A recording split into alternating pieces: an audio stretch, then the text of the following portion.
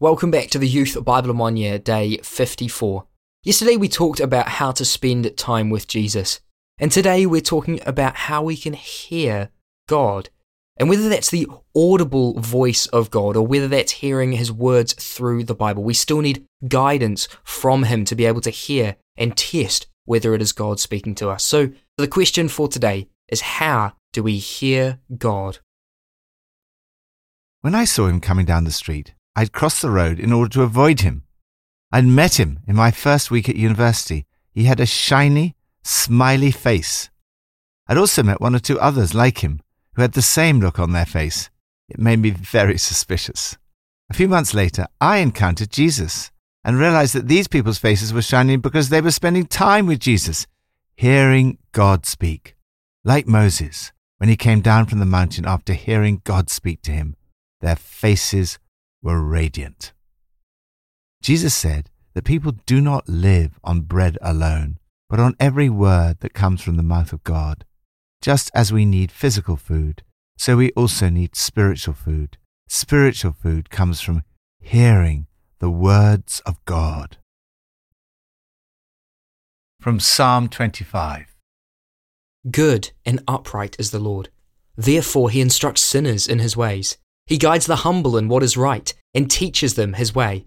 All the ways of the Lord are loving and faithful towards those who keep the demands of his covenant. He will instruct them in the ways they should choose.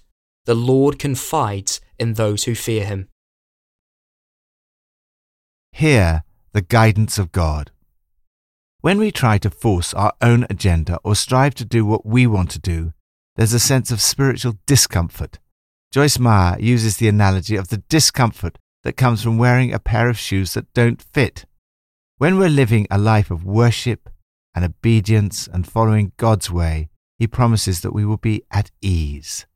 That does not mean that life will be easy, but when we start following God's plans for our lives, it's like finding a pair of shoes that fit comfortably. Again and again in this psalm, we're reminded of how God guides us. He instructs, He guides, He teaches, He confides in His people. First, the people He guides. Amazingly, David explains that God's goodness leads him to want to teach even sinful people. Therefore, he instructs sinners in his ways. Even though David's iniquity is great, he knows he can be forgiven and put right by God. Thankfully, you do not need to be perfect in order to hear God's guidance, but you do need an attitude of humility. He guides the humble in what is right and teaches them His way. God friendship is for God worshippers. They are the ones He confides in. Second, the purpose of His guidance. You can be sure that God will only ask you to do what is right. The test of whether the guidance comes from God is whether what you are being asked to do is loving and faithful.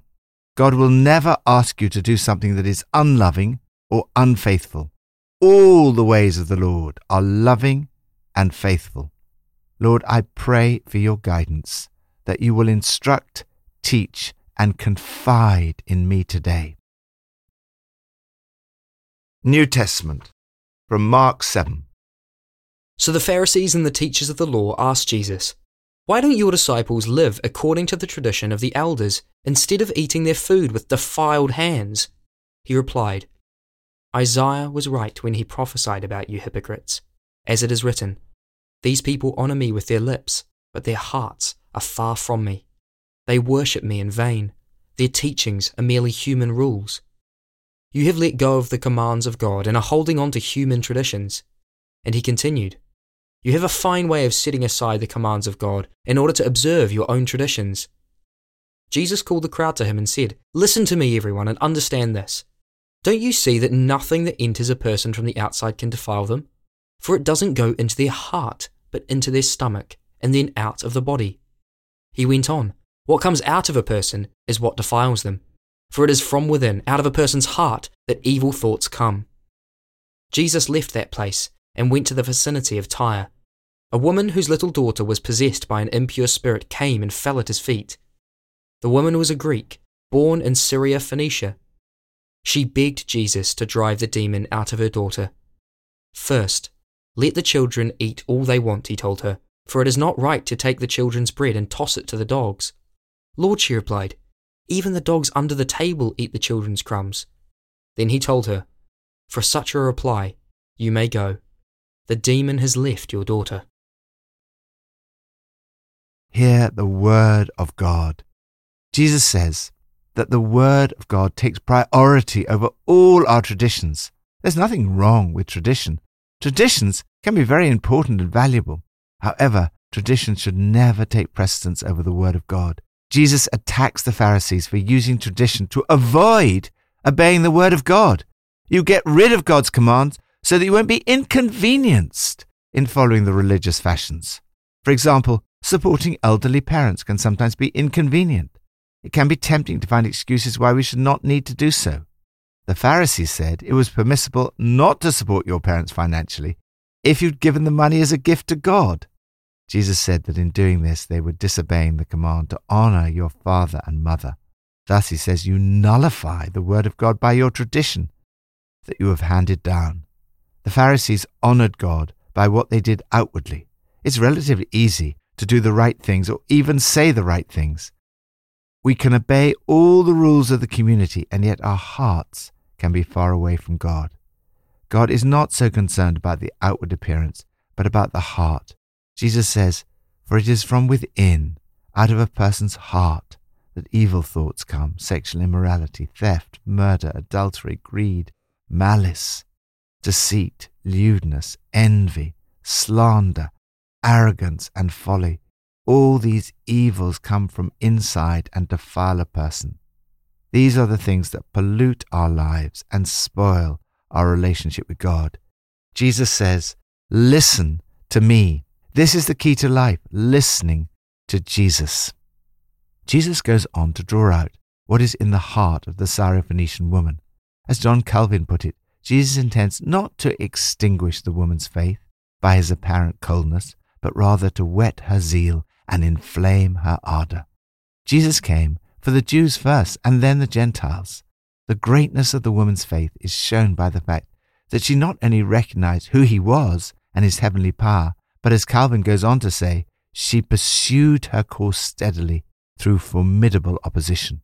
She's a great example for us of uncynical and persevering faith. Lord, thank you for the power of the Word of God to challenge the attitudes of my heart.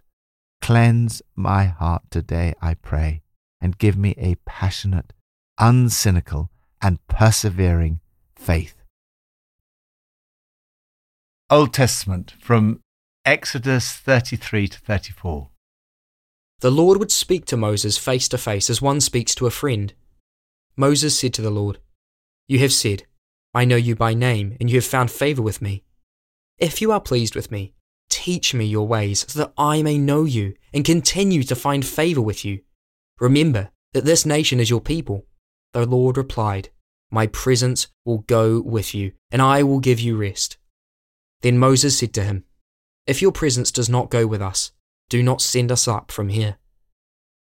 When Moses came down from Mount Sinai with the 2 tablets of the covenant law in his hands, he was not aware that his face was radiant because he had spoken with the Lord.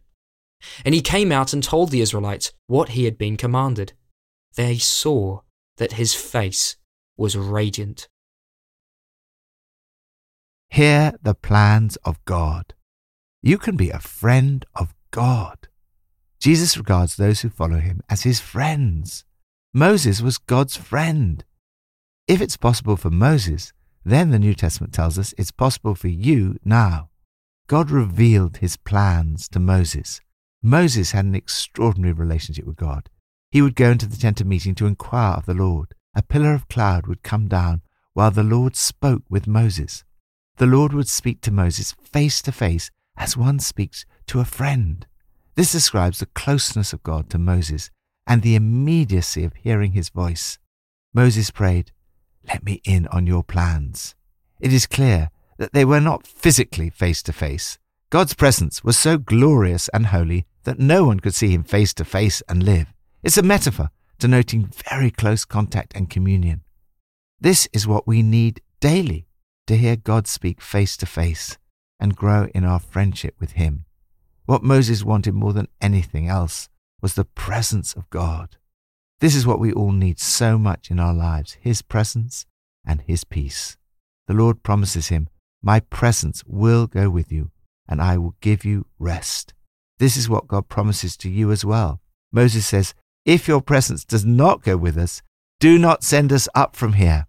It was the presence of God that distinguished the people of God from everybody else.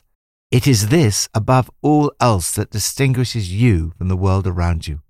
When Moses had spent time in the presence of the Lord, his face was radiant because he'd spoken with the Lord. This is the background to Paul's extraordinary words in 2 Corinthians chapter 3. He says that we can enjoy something far greater than Moses experienced. What was glorious has no glory now in comparison with the surpassing glory.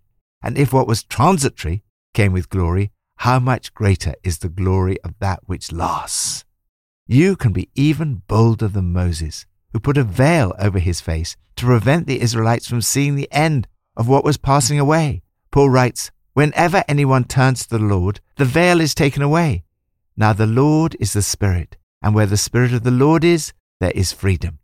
And we all, who with unveiled faces contemplate the Lord's glory, are being transformed into his image with ever-increasing glory, which comes from the Lord, who is the Spirit. It's an extraordinary privilege to be involved in the ministry of the Spirit. On every Alpha weekend, we watch people experiencing the presence of God and being filled with the Holy Spirit. I've often noticed the radiance on people's faces at the end of the weekend. But this is not meant to be a one-off experience that fades like Moses' radiance.